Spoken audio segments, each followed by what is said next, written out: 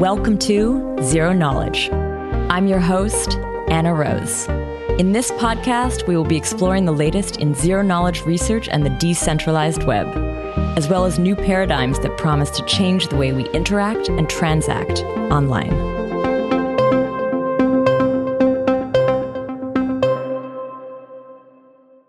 This week, Kobe and I chat with guest Jens Groth, Director of Research and Formal Security at Dfinity, previously a professor at the Department of Computer Science, UCL. Jens Groth is a leading ZK researcher and is the person behind a number of advances in the field. We chat about his earlier career, the cryptographic problems he tackled in his research, how he solved these, the results of this work, as well as his move from research into industry and what he works on today. Before we kick off, I just want to highlight the ZK Linktree. There you can find links to all of our channels, including the ZK Jobs Board, the ZK Community Board, and also the ZK Hack Discord. If you're looking to learn more about ZK tech, keep an eye on that space. We have a lot of really cool things coming this summer as well as into the fall. So if you're looking to jump in, this might be a great place to start. I've added the link in the show notes. Hope to see you in our channels. Now, I want to invite Tanya to share a little bit about this week's sponsor. Today's episode is sponsored by Anoma. Anoma is a set of protocols that enable self-sovereign coordination. Their unique architecture facilitates efficiently the simplest forms of economic coordination, such as two parties transferring an asset to each other, as well as more sophisticated ones like an asset-agnostic bartering system, involving multiple parties without direct coincidence of wants, or even more complex ones such as N-party, collective commitments to solve multipolar traps, where an interaction can be performed with an adjustable zero-knowledge privacy. Anoma's first fractal instance, Namada, is planned for later in 2022, and it focuses on enabling shielded transfers for any assets with a few second transaction latency and near zero fees. Visit anoma.net for more information. So thanks again, Anoma. Now here is Anna and Kobe's interview with Jens Groth. Today, I'm very excited to introduce our guest, Jens Groth. He's the Director of Research and Formal Security at Dfinity. He's previously a professor at the Department of Computer Science at UCL. Welcome to the show, Jens. Thanks, Anna, and very nice to be here. For today's episode, Kobe is also joining me as a co-host. Hi, Kobe. Hello. So I think before we start in, I want to talk about your name, Jens, because I think a lot of people will be very familiar with the work that you've done, but maybe not the way that I just pronounced your last name. We just recently learned on an episode that we have been pronouncing your name wrong all of these years. The term that we're familiar with would be Groth 16, a very important proving system that's used by many projects. But we just learned that it's actually pronounced Groth and maybe even like Groth 16. That's how I've started to use it since then. But I want to ask you what you make of this. Yeah. I'm also mispronouncing my own name, right? So I'm I'm Danish, so my name is Jens Groth. But especially in English speakers find that very difficult to pronounce, and I've given up, right? And I just say Groth as well whenever I talk about my own works. So I guess that's all like. I still pronounce my own name when I just introduce myself as Groth, but when I refer to my scientific works, I tend to say Groth, just so everybody's on the same page. Everyone can say it. I think it's really important for our community to know that we've been saying it wrong. I can't now, and because Mary actually says Groth when she pronounces it, now I do as well. So I'm still practicing. But anyway, cool. So why don't we hear a little bit more about you and your background? What led you also to this really important work? I'm very excited to dig in.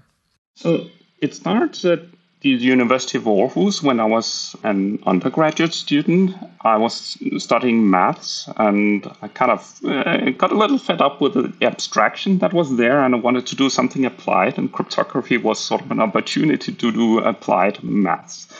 So I took some courses in cryptography. I really liked it. I decided to write my master thesis in cryptography, and that's sort of how I got into cryptography. Nice. What was the main topic in cryptography at that time? What were people excited about or worried about? Yeah, I think I think I've seen a lot of your early work was actually around voting in cryptography, right? Right, yeah. So after my master thesis, I sort of got into doing an industrial PhD. So I was working with a company, Cryptomathic, and they had a project on voting. So that's sort of how I got started on doing research. And in voting at that time, it would take a lot of time, actually. So there are these voting systems, and they're very good at tallying up votes. They're based on homomorphic encryption. So you can sort of like submit your votes in encrypted form, right? So they're kept private, and then you can tally them up, and you can use threshold decryption to get out the result of the election, right? But when you do that, there's nothing that prevents a voter from submitting, 1,000 votes on a candidate, right? And that's essentially stuffing the ballot box. So you want to prevent that. And in order to prevent that, you can ask the voter to submit a zero-knowledge proof together with the vote that they have voted basically in a valid way, right? So it doesn't reveal which candidate they voted for, but it does ensure that they can only submit a valid vote. And at that time, that was a process. I mean, if you had like a large election with a lot of candidates, right, then that could take up to minutes on a browser at that time, right, to create that vote and submit it, right? So the bottleneck was really the zero-knowledge proof, and especially the time it took to prove that you have submitted a correct vote. So I kind of got into zero-knowledge proofs because I wanted to optimize that step for the voter. Was zero-knowledge proofs at the time that you were doing it, were they a key topic and generally like in cryptography, or was the focus on something else at that time? I feel it's always been a key topic from an academic perspective, right? People have been interested in zero-knowledge proofs. And I think you also have like concrete things people do with zero-knowledge proof, like Schnorr signatures is essentially a zero-knowledge proof, right? So it's also something that has really, a practical dimension to it. I'm not sure it was so like the hottest topic at that time, right? So at that time, it was so like a few years after Kramer-Shoup encryption came out, right? So until then, you didn't really have like efficient, provable, chosen ciphertext attack secure encryption, right? And that was a big result at that time, and actually something I wrote my master thesis on chosen ciphertext attack security. Was post-quantum an issue then? Were people already sort of looking to the future as something to work on or think about? I think not that I recall. I mean, basically, most of my cryptographic career, I've just been working with number theoretic-based primitives, right? And not really been thinking much about post-quantum security. So I think that's some awareness that, I mean, it may have been sort of like in the background. I know that people were doing sort of like both quantum cryptography and post-quantum secure cryptography also back then, right? But it was certainly much less of an issue. Yeah. I think like maybe if we're going back to the topic of the zero-knowledge proofs in that era, maybe it's also fair to say that at that time, zero-knowledge proofs that were created were for very specific use cases. So if you look at voting, it would be for something extremely concrete and small and very different from what we have today for, let's say, generic programs. So right, yeah. At least I think that was even less looked at back then. Is that correct?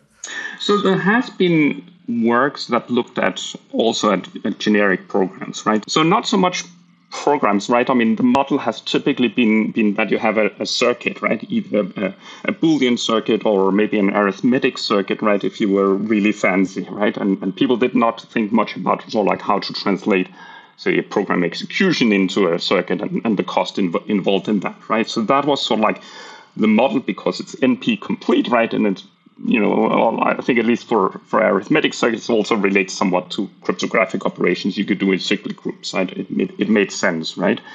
So there were papers that sort of like did general proofs that, said you could prove that an arithmetic circuit is satisfied, right? And that sort of like got that down to sort of like a linear number of group operation in cost.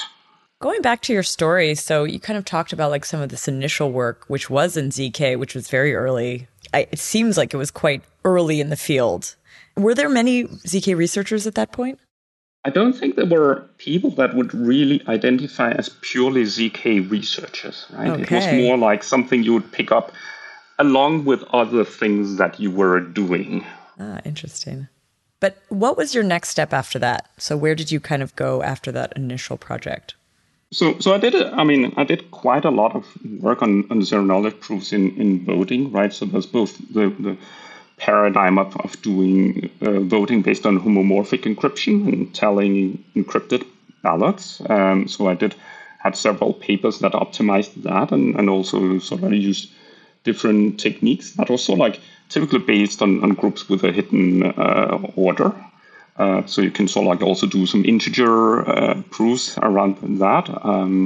There were some nice papers by Helga Littmer that sort of like initiated that kind of direction and sort of like used sort of very clever tricks with, Lagrange four-square theorem and sort of like prime visibility and things to prove that you had something that was in a particular set. So that was sort of one area I was exploring. And then there's another voting paradigm based on mixed nets. So that could be used both for voting, but also for anonymous communication.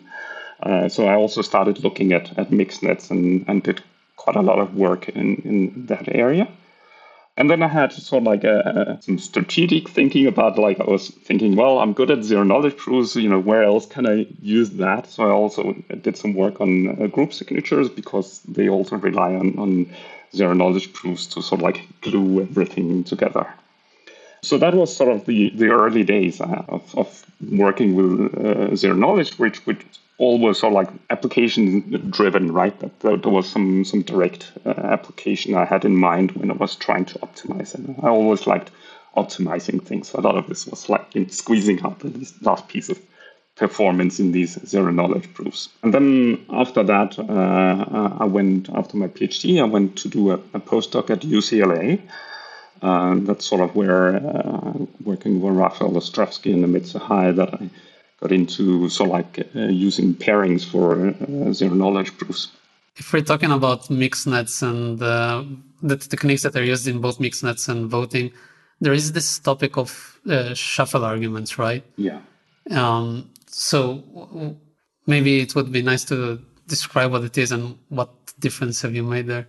So the idea is that you have a bunch of people, they want to say publish some message, but they want to be anonymous, right? So you have some servers that will help them, and the idea is that everybody encrypts their message, sends that to the first server. The server then picks a random permutations and so like permutes these ciphertext. And if you use, for instance, an encryption scheme that's homomorphic, then the server can also re-randomize those ciphertexts. So you cannot sort of like see from the input ciphertext which ones match the output ciphertext, right? So now this server sends out a bunch of ciphertext that have these encrypted messages, right? But nobody can anymore see that connection.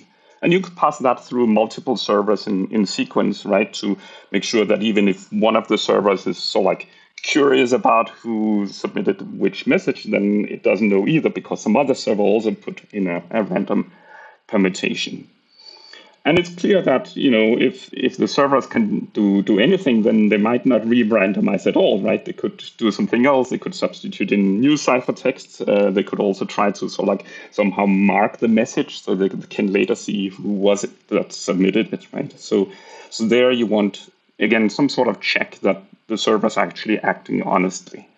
That check can be then done with zero-knowledge proofs. So the idea is then that each server will not only do the permutation and the re-encryption of the ciphertext, so that what is called a shuffle, right? But it will also prove that it has done a correct shuffle. Yeah. And I think that one of the works that were pretty influential in that respect was with Stephanie Beyer, right? Yeah. That you had a zero-knowledge argument for correctness of a shuffle. And I think it's still quite being used today, right? Like it's also maybe one of the basis of existing general zero-knowledge schemes today, right? Yeah. So Stephanie was the first PhD student I had, right? And we were working on mixed nets among other things. And indeed, we had this paper. And what was nice about that paper was, it's sort of like optimized several things, right? So it had sort of like a reasonable prover complexity, it has a reasonable verify complexity, right? But then it was also sublinear in communication, so it was a square root cost so basically what it means is that, if you think, you have to communicate the shuffle anyway, right? You have to say these are the new output ciphertext, right? So if you have n ciphertext, right, then when you make a shuffle, you output n new ciphertext, right? But then the proof can be much smaller than that, right? So in terms of communication, you're saying that there's no cost at all essentially for the zero knowledge proof and communicating that, right? The cost is borne mainly by just the shuffle itself, which is unavoidable. That first PhD student and that work, was that when you were at UCLA still? So that was at UCL. I was not, so like as a postdoc, you're not directly permitted to advise PhD students, and you don't have sufficient time to do that either. But I was working with some of Amit's and Rafi's students at UCLA. But let's talk about that move over to UCL. You became a professor at UCL. What made you choose to do it there? Oh, so that was sort of for family reasons. So we wanted to move to Europe. We wanted to be in an English-speaking country. And I knew some of the people at UCL. So that's sort of how that got set up. Was that already a center for this kind of work? I know that Leuven is a center for cryptography and stuff, but UCL, I now know a few people that are there, but was it already the case at the time? So there were some good cryptographers at UCL. So at that time it was Helge Littner, Niklas Coutron, and Ivo Desmet that were cryptographers there. It's sort of changed over time who's in the group, right? So and it should be said that at that time it was also outside of London. The idea was that UCL wanted to do industrial collaboration with British Telecom, which had a research center in Ipswich. So it was a little also remote from the university. And eventually the university found out that was not the right strategy and moved all of us back to London. Okay. Well, let's talk about the work that you did while you were there. This is the work that sort of leads to some of the most famous work that a lot of people in our space are very familiar with. What were the topics that you started in on there? We know that at some point trusted setups became a big theme, but where was your starting point on that sort of line of research? Right. I think for all research, right, you have to think that it doesn't really depend that much on the institution. It's more a lot of it takes a long time to, come to fruition and so have some ideas in the back of your head, right? So I do think of this as a continuous process from, as a PhD student, I was thinking about zero knowledge proof. I came to UCLA. I started thinking about some different types of zero knowledge proofs with the people there, right? I came to UCL and there was still some of those ideas that were coming to fruition. So one example of that, I guess, so the first pairing-based SNARK, right, which got us sublinear communication complexity, so you could get down to constant number of group elements to prove a statement, right, was something that I published in 2010, I think. But it was something that I already had some ideas for that early on while I was at UCLA, right? So it's work that came from there and then was published while I was at UCL. And where does the work with Amit Sahai come in? That was something that I often see as a celebrated topic, and the proving system for bilinear equations. And what was that about? I remember reading that it was created because general NP computations seem to be too expensive. So what was done here? Right. So it started with a paper I had with Amit Sahai and Rafał Ostrowski, which was essentially doing non-interactive zero knowledge proofs based on pairings. In this case, it was over groups of composite order, right? And I see that as the starting point that realized you could use Bonego and Nissim encryption techniques and use ideas from that paper to build non-interactive zero knowledge proofs, right?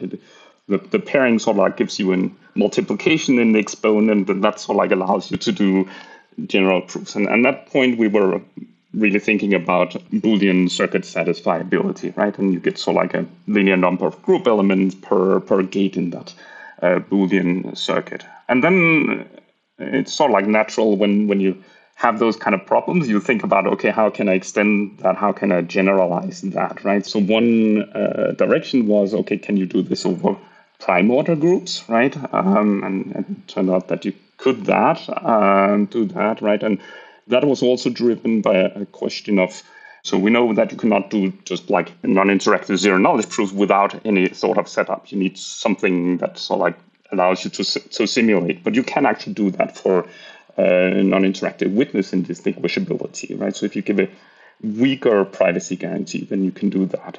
And for that, you couldn't really use composite order groups, right? Because then somebody needs to know the factorization and then things break down. So that was also a motivation for using prime order groups. So that was sort of like a next step, right? And then after that, it was sort of like a question, okay, but if you want to apply this in practice, right, then maybe you don't want to go through an NP complete reduction, right, of whatever you're trying to prove, because that's expensive, right? So it was sort of natural to think about, okay, but what if we have something more concrete? So there were a couple of papers there.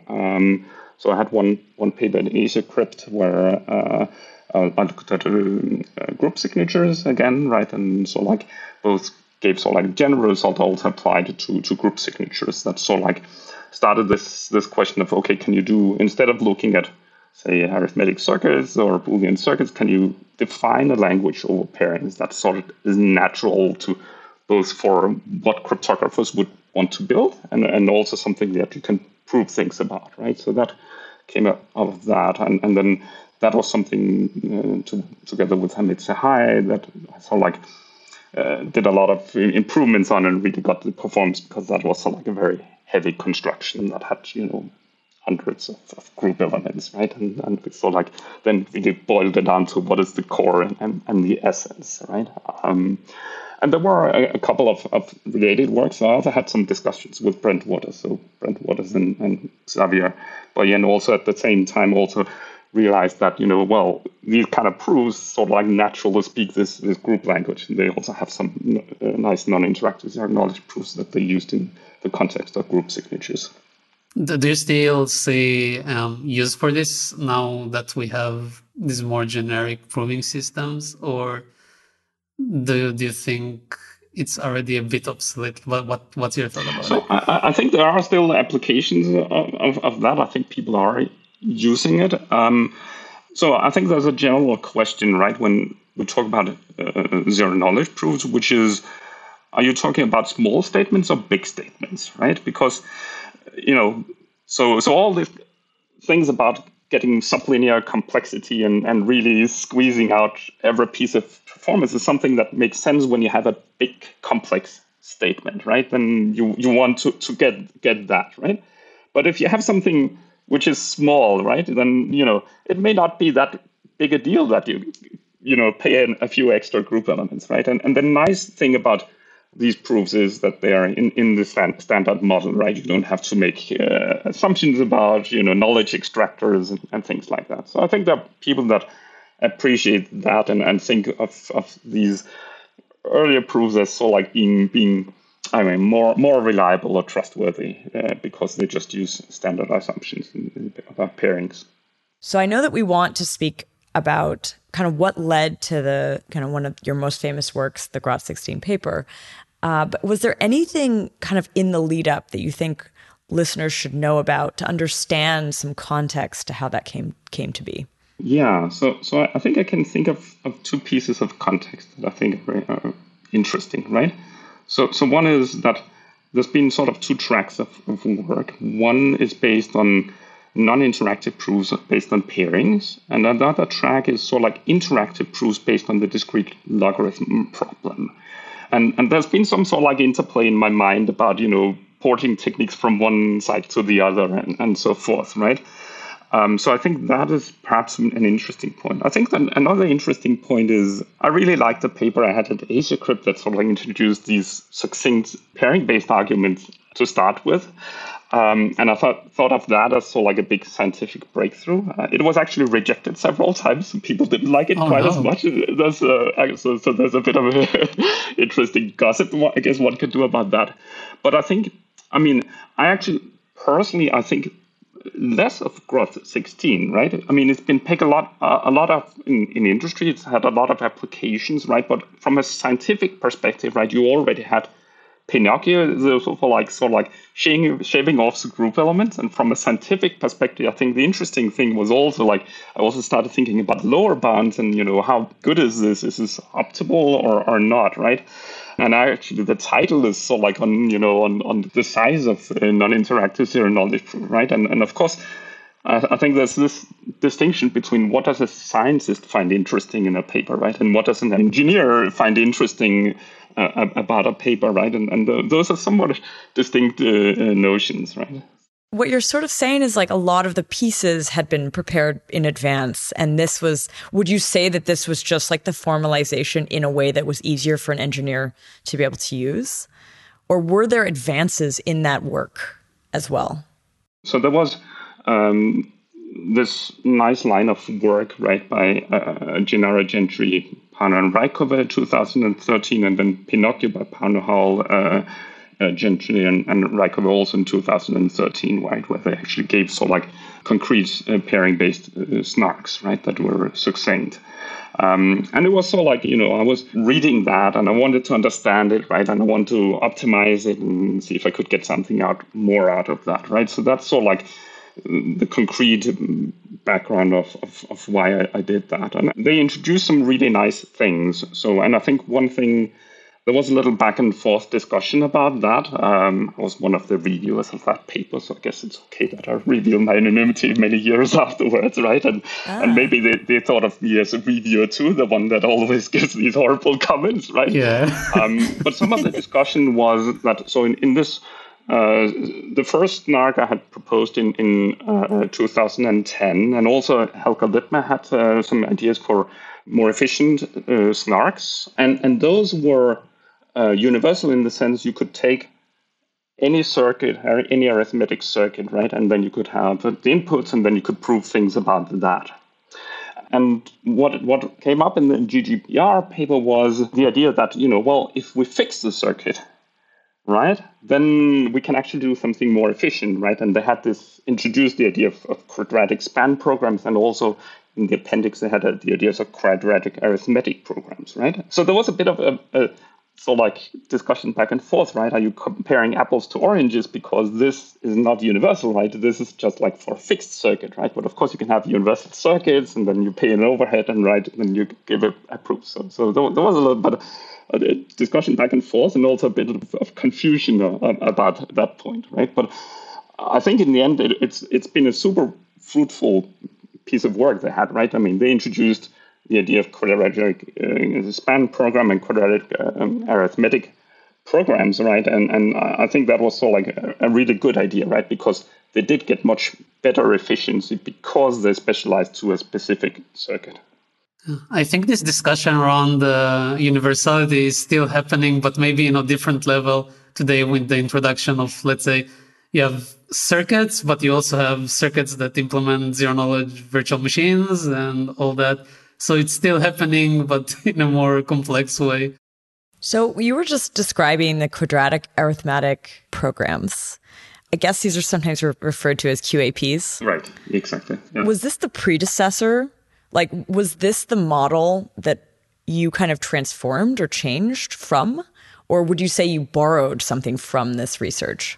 So there, I think basically I adopted that model, right? That's what I'm building on as well. I think as we become better at understanding and building zero knowledge proofs, has emerged this paradigm, right? That you saw, you can take an arithmetic circuit, you take general computation, you can arithmetize it, right, and you can describe it as a set of constraints, and then you can build that into or convert that into a quadratic arithmetic program, and then you can prove things about quadratic arithmetic programs because, well, they're just polynomials and you can have polynomials in these secret exponents, right?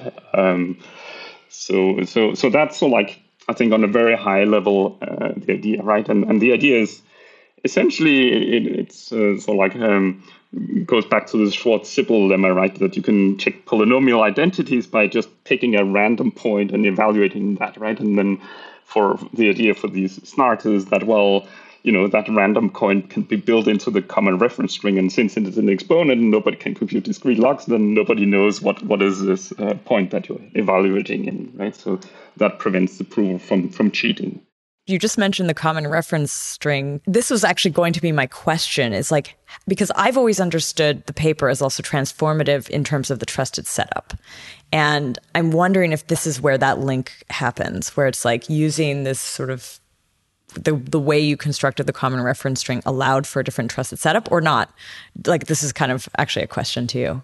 So in the early literature on non-interactive zero-knowledge proofs, right? I mean, there was a bit of this discussion. I mean, a common reference string sometimes meant a uniformly random string, right? And when you do non-interactive zero-knowledge proofs based on trapdoor permutations, you just need that uniformly random string, right? And then, I mean, for these pairing-based snarks, you need some structure to the reference string. You basically need sort of ways to evaluate polynomials, so you need sort of powers of some secret value that you're evaluating these polynomials in, right? So it's really key to these trusted setups here that you have a particular type of structured common reference string which does not look uniformly random at all, right? Because it has embedded some very specific powers, right? And that also implies that you need somebody who constructs that trusted reference string, because if you just pick a random string, you're not going to get something which has these random powers.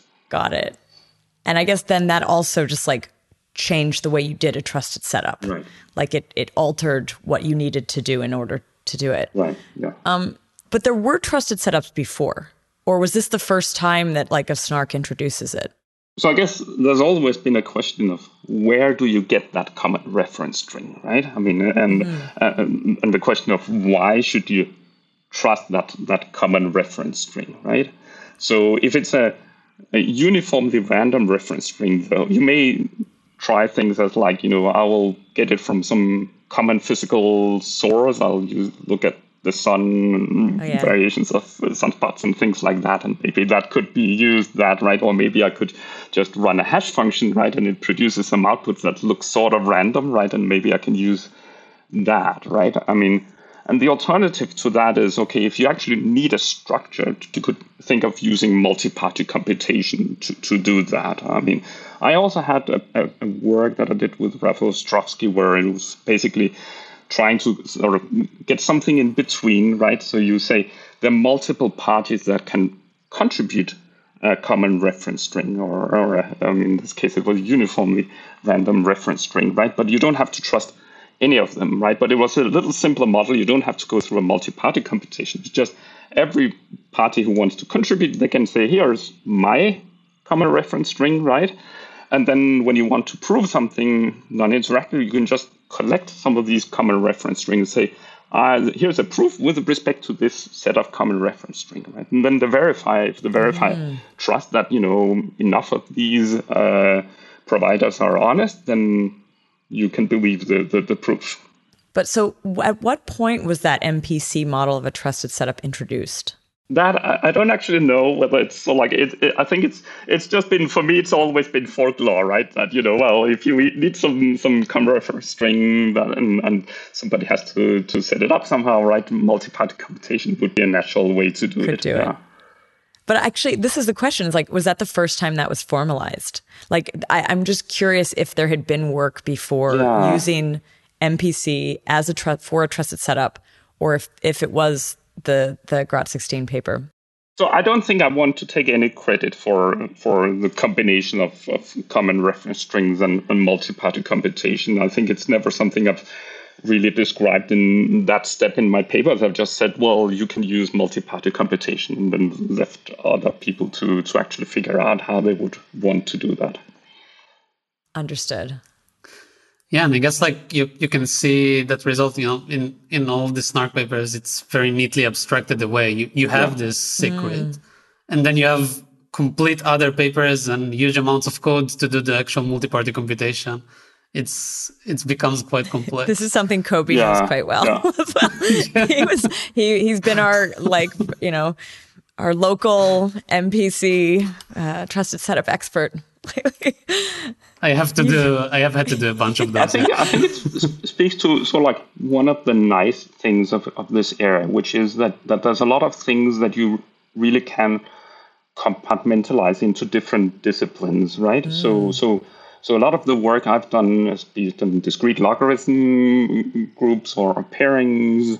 I'm not an expert on pairings and the underlying math of how you do that computation. Other people are experts in that, right? I wouldn't consider myself an expert in multi-party computation, but again, other people know that, and they can sort of like build these common reference strings, right? And then, of course, there's all the implementation work. Again, I would not consider myself an expert of, how should you take like a general piece of code and convert that into a quadratic arithmetic programs, right? But that's also something that people picked up. So I think it's actually really nice that you can sort of like have these different fields of expertise, and you sort of like have some nice interfaces between they can all work together.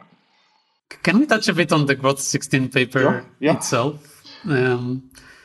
I think that the Groth 16 paper has kind of a misleading presentation in the sense that it's very low key. It's on the size of pairing-based, proof. It sounds, it sounds very humble, right? But it's actually quite a big result, and that became something that most deployments use today. Did you expect it to be that way? Or like, did you expect it to be a big result? I did not, right? I think, and the reason is that I'm thinking of this as a scientist, not as an engineer. I think this as, there was, so in some sense, when it comes to pairing-based snarks, I would, I'm very happy with the paper I had in 2010 that first introduced this idea, right? And I thought that was like for me a big deal, right? Because it was something new, right? And then, Pinocchio really did a really good job of like, saying this is sort of like, right, getting really close to efficient, right? And I thought of this as an incremental piece of work that sort of like took some of the ideas in Pinocchio and cleaned them up and squeezed things a little more together. And that gave you better efficiency and gave you more compact proofs. But I did not think of that as a big scientific step. I saw that as a sort of like an incremental scientific step, right? And then I sort of like matched it up with the lower bounds because I also want to understand, like, are we getting close to the limit of what we can do? And it still haunts me, this question of, is there something one can do in type 3 pairings that has 2 group elements? And I just don't know that the answer to that question. Can you also say something about the intuition of how like the construction Groth 16 is made? Because maybe when you look at earlier papers like Pinocchio and like PGHR 13, and it feels more compartmentalized, that you have here I'm proving knowledge, here I'm doing a check. But in Groth 16, everything is very much packed together and neatly organized. And, in the paper, you obviously present the final construction that works really well. So can you give something about the intuition? Right. I mean, so actually, I think you already explained some of the intuition, right? Because part of what gives you the better performance is, Pinocchio is more cleanly structured and saying, this is what we're checking here, and that's what we're checking here, right? And I think it turns out that a lot of these things you can actually squeeze together. You basically work with polynomials. A lot of this is sort of like engineering with polynomials and coming up with clever ways to sort of like get everything together, right? So it's really about, designing some polynomials where you sort of like check everything at once, right? What was the impact of the paper once it came out? Was Zcash the first team to implement it? Okay, so this is actually really funny. It's the fastest implementation I've ever seen, right? So I put Groth 16 on ePrint. It was in the evening. I woke up the morning the next day. And I had an email from Alessandro Chiesa and Madars Virza, which said, we have implemented it, and these are the performance estimates that we have, right?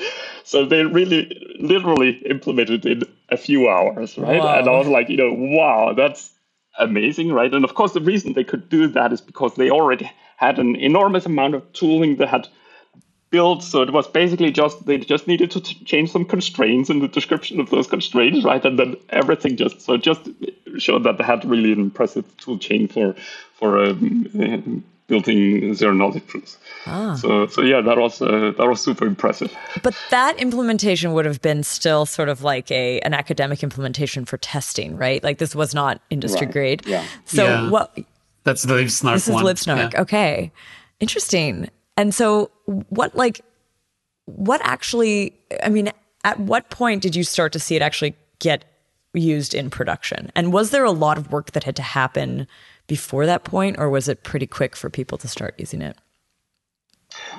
I think that went pretty quick, and it's probably Zcash that's the first one that did that. I was not very involved in that process, right? I mean, I was just this lucky academic that it turns out that I was in the field that people were starting to get interested in and adopting it, right? So I mean, in some sense, I'm really the I think probably the opposite of the typical advice is, that as an academic, you have to do quite a lot of work to get people actually to be interested in your work and picking it up, right? And I was just like, I put out a paper, I could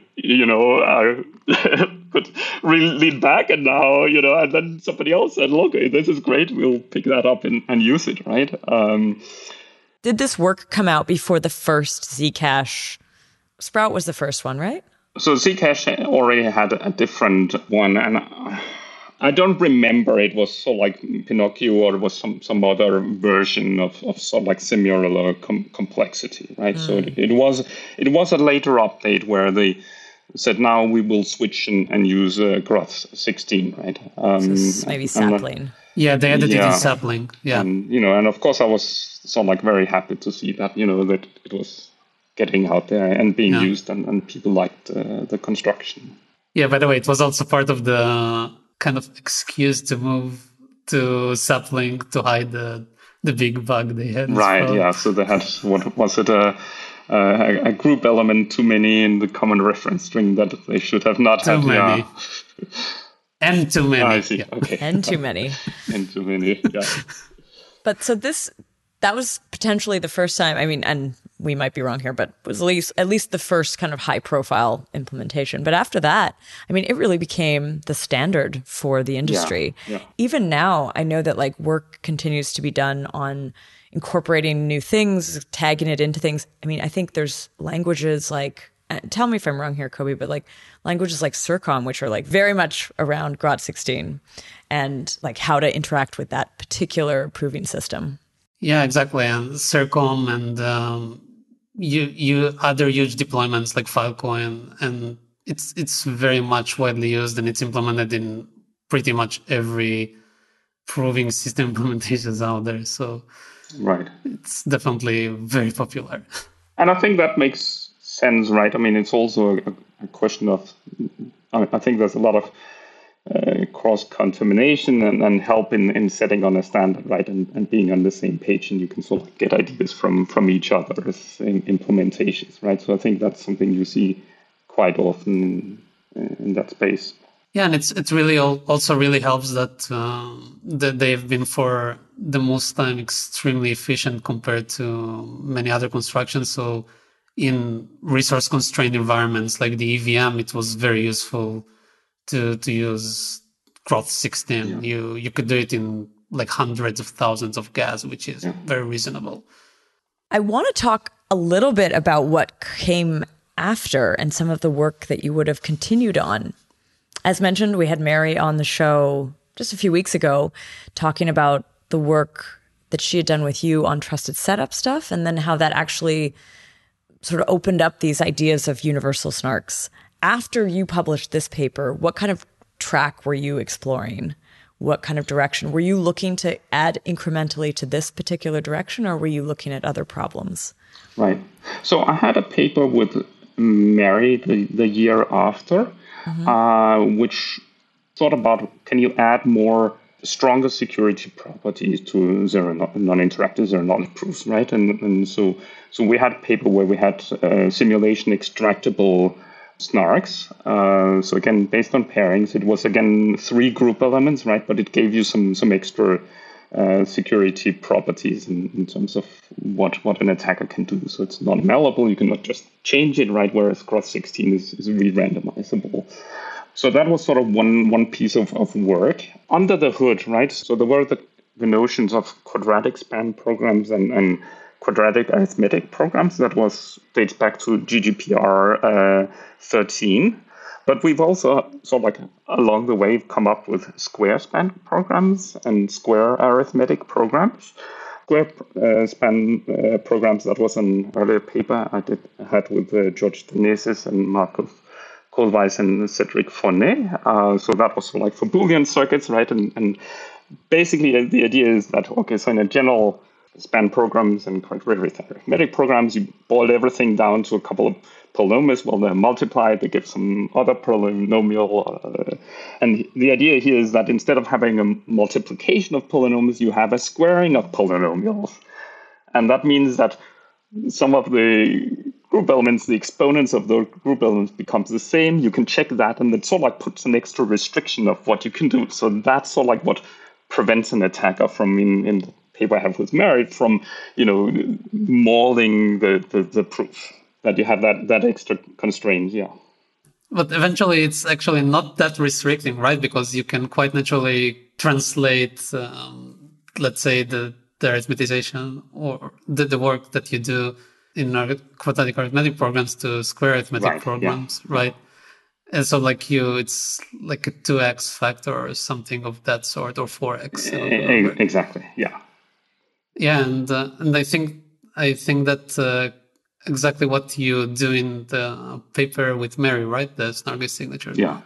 Yeah, so you change some things in sort of how you do it, but I mean it really is a sort of standard math trick, right? That you can sort of translate a multiplication into a couple of squares and tractors and so forth, right? So that's sort of standard, and then it depends a little on the circuit, right? Or whatever initial statement you have, whether that's expensive or it comes cheap, that you can do that transformation. Maybe one other thing about the paper with Mary. So the title for it is Snarky Signatures. So why signatures? That's, I think, would be interesting to discuss. Yeah, right. Yeah, that's a good question, right? So this is this notion of signatures of knowledge, right? And this is something that dates back all the way back to Schnorr signatures, right? That you can think about those as being signatures and knowledge. In some sense, they're non-interactive proofs of knowledge, and it's you're not just signing, but you're also in some sense proving that you know some underlying secret key, and that's sort of the core idea, right? And this was essentially the same kind of thing we were trying to get to, right? It has the same properties as signatures of knowledge, but now it was pairing based and not based on hash functions in the future heuristic. So we thought that was an interesting connection to make, and that's sort of where it comes from. What was some of the other work that you were doing around this time? And we should know, Mary Maller was one of your PhD students, and also Jonathan Boodle, who's been on the study club, was also working with you at the time. Yeah. But yeah, what other work were you doing? So another direction that we have been exploring is making interactive proofs more efficient, right? And I think at that time, so I had an ERC Stratton grant that gave me a lot of freedom to do research. Another direction was really trying to say, okay, what is the best prover complexity we can get, right? So because once you get down to sublinear complexity, I mean, the verifiers can be potentially super efficient. The verifier has to read the whole statement in principle, right? But if you have some encoding of the statement, then you can even have a sublinear verifier complexity, right? And communication complexity can also be really small, right?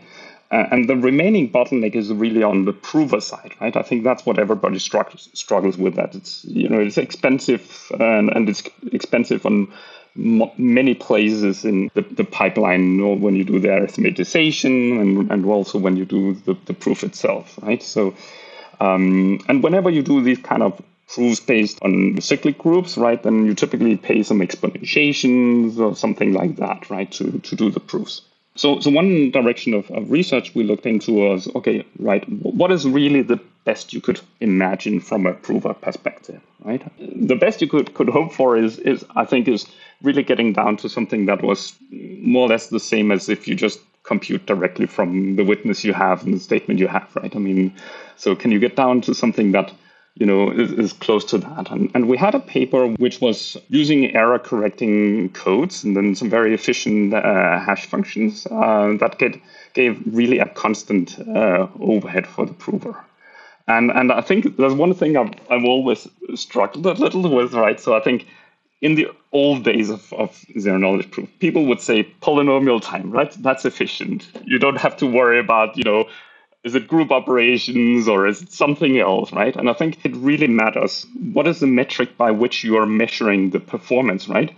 It really makes a difference if it's like, you know, is it, you know, bit operations? Is it field operations? Is it exponentiations or group multiplication? All that has an impact on the performance, right? And there's a ton of papers that say, well, we can prove things in linear time for the prover, right? But what they mean is that it's linear number of field operations or linear number of group operations or something like that, right? And all of that is expensive, right? So what we got in this paper was that it was really a true constant, right? It was independent of the field size or the security parameter, right? So it really is. So you can do prove arithmetic circuit size probability with a prover that takes the same does the same number of field operations, a linear number of field operations, right? So it really is a true constant overhead. It would compare to just having the witness and going through it and doing the computations. So that also like a really nice theoretical. I mean, in that paper, the construction is complex, right? And in practice, it would be, you know, a very large constant, right? But it was, from a theoretical perspective, I think it was sort of like very satisfying to get that down to a true constant overhead for the prover.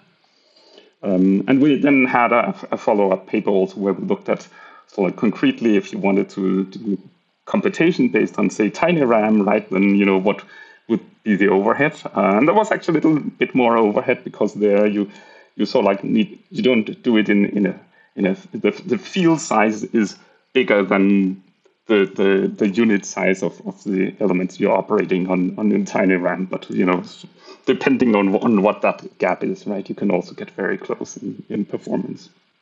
I want to kind of go back to this work that, you know, led to the universal snarks. Like, I understand that you were very involved in that as it was kind of being produced, but it wasn't like, and stop me if I'm wrong here, but it wasn't really coming out of your lab. It wasn't necessarily like your initial work, but rather you were brought in on this work, right? Right, yeah. And this is the work that led to Sonix, and I guess one can say down the line led to Marlin and led to Plonk. What was kind of exciting about that for you? And what was sort of your take and contribution? What did you kind of add to that? Right, yeah. So that was, it was an interesting way it came about. So Mary was my student. She was working with Marcus at Microsoft. I think it was Microsoft that sponsored her PhD. So she came back with this interesting problem, right? I mean, well, you know, maybe you can, you know, do something more general about the common reference strings. Maybe it can be updated and then things would be fine.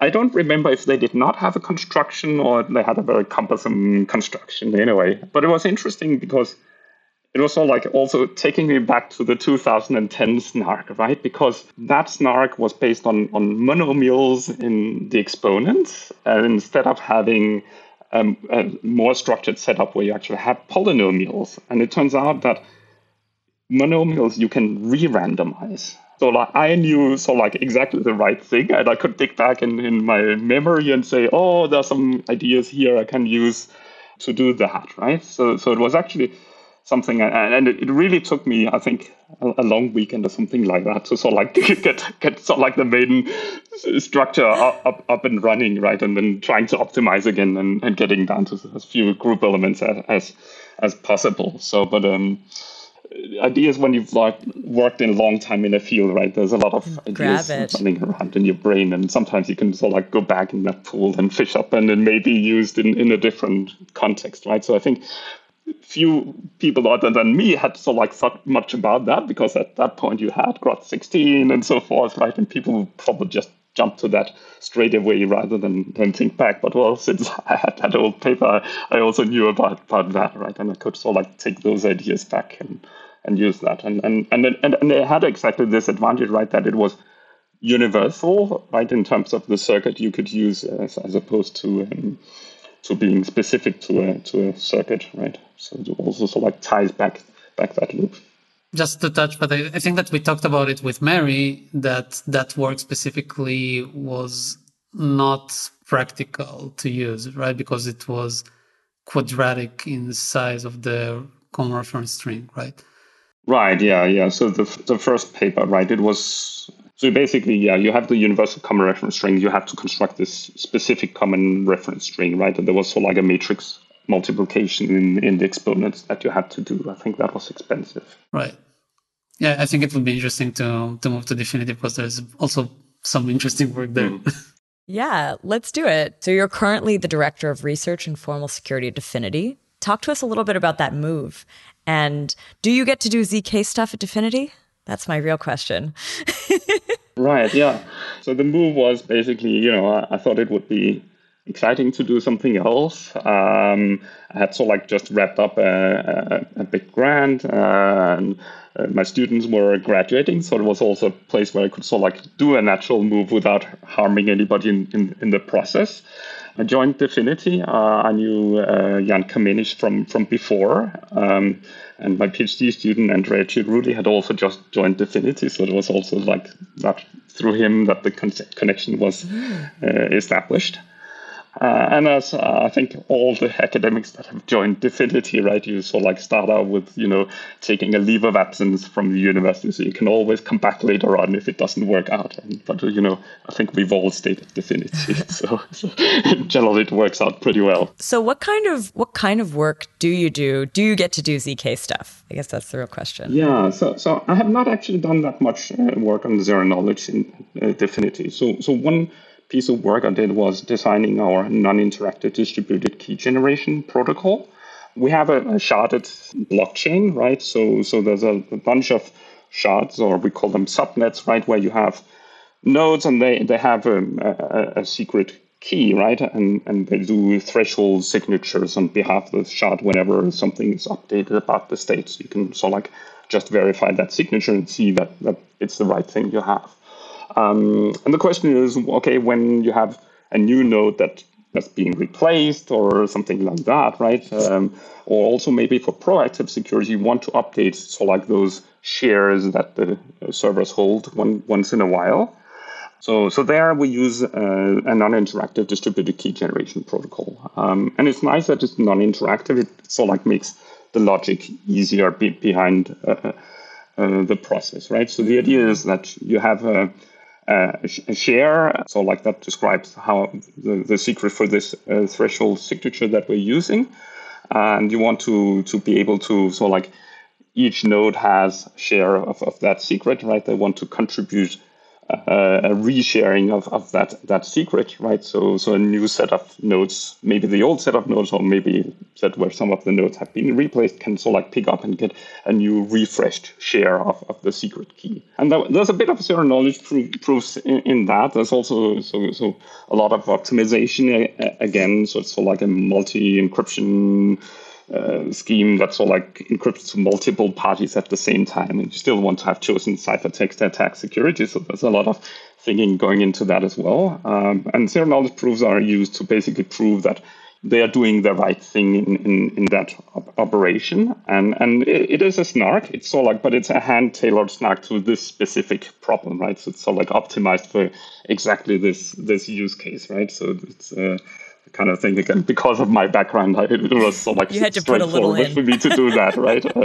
Yeah. So I was happy to get that into the protocol. I have a question, Kobe. This because you just did some DKG work as well. Is it related? Do you see any sort of similarities in this?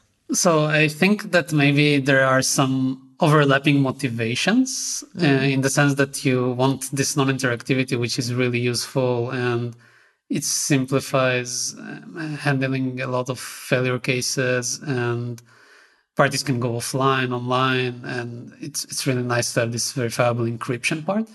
But what I think is really interesting about Jens's work here is that it's done for field elements, which, you had some prior works around that with Fuchs Stern and others, but this one really pushed the boundaries in optimizing it. And the work, for example, that Mary and I've been doing with the group back then was for group elements. So in some sense, you are very strongly then deciding what kind of signature schemes you can use. So with field elements, you can still use ECDSA signatures and Schnorr signatures, but with group elements, you are now restricted maybe to producing, random beacons or some new signature scheme like the one that we had in that paper. So one of the most recent work you published was around this asynchronous ECDSA signing service.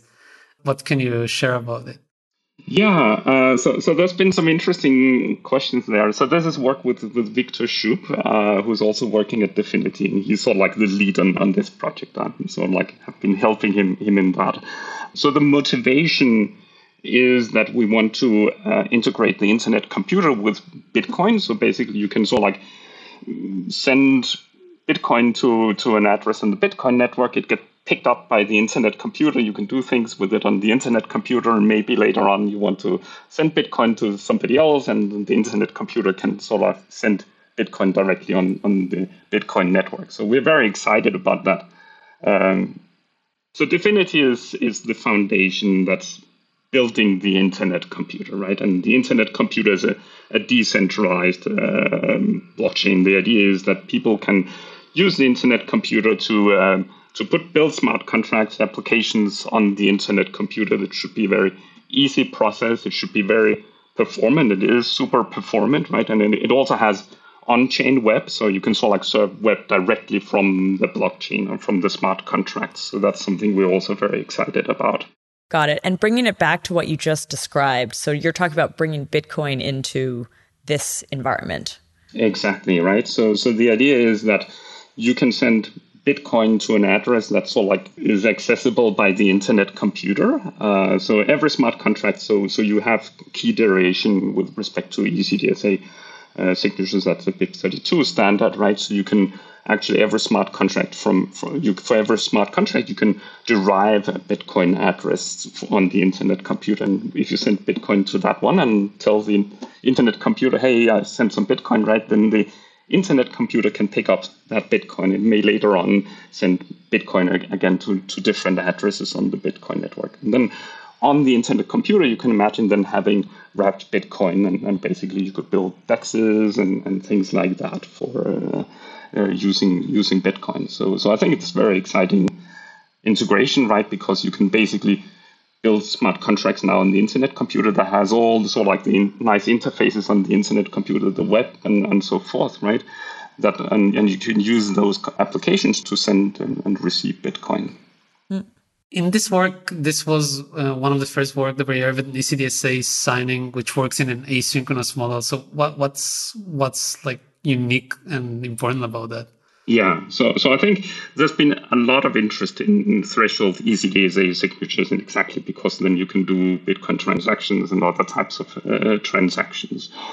We specifically opted for the asynchronous model because we think that's the most realistic model. I mean, that is the internet and things can get lost and not arrive at the destination, right? So we think that's sort of like the right conceptual model.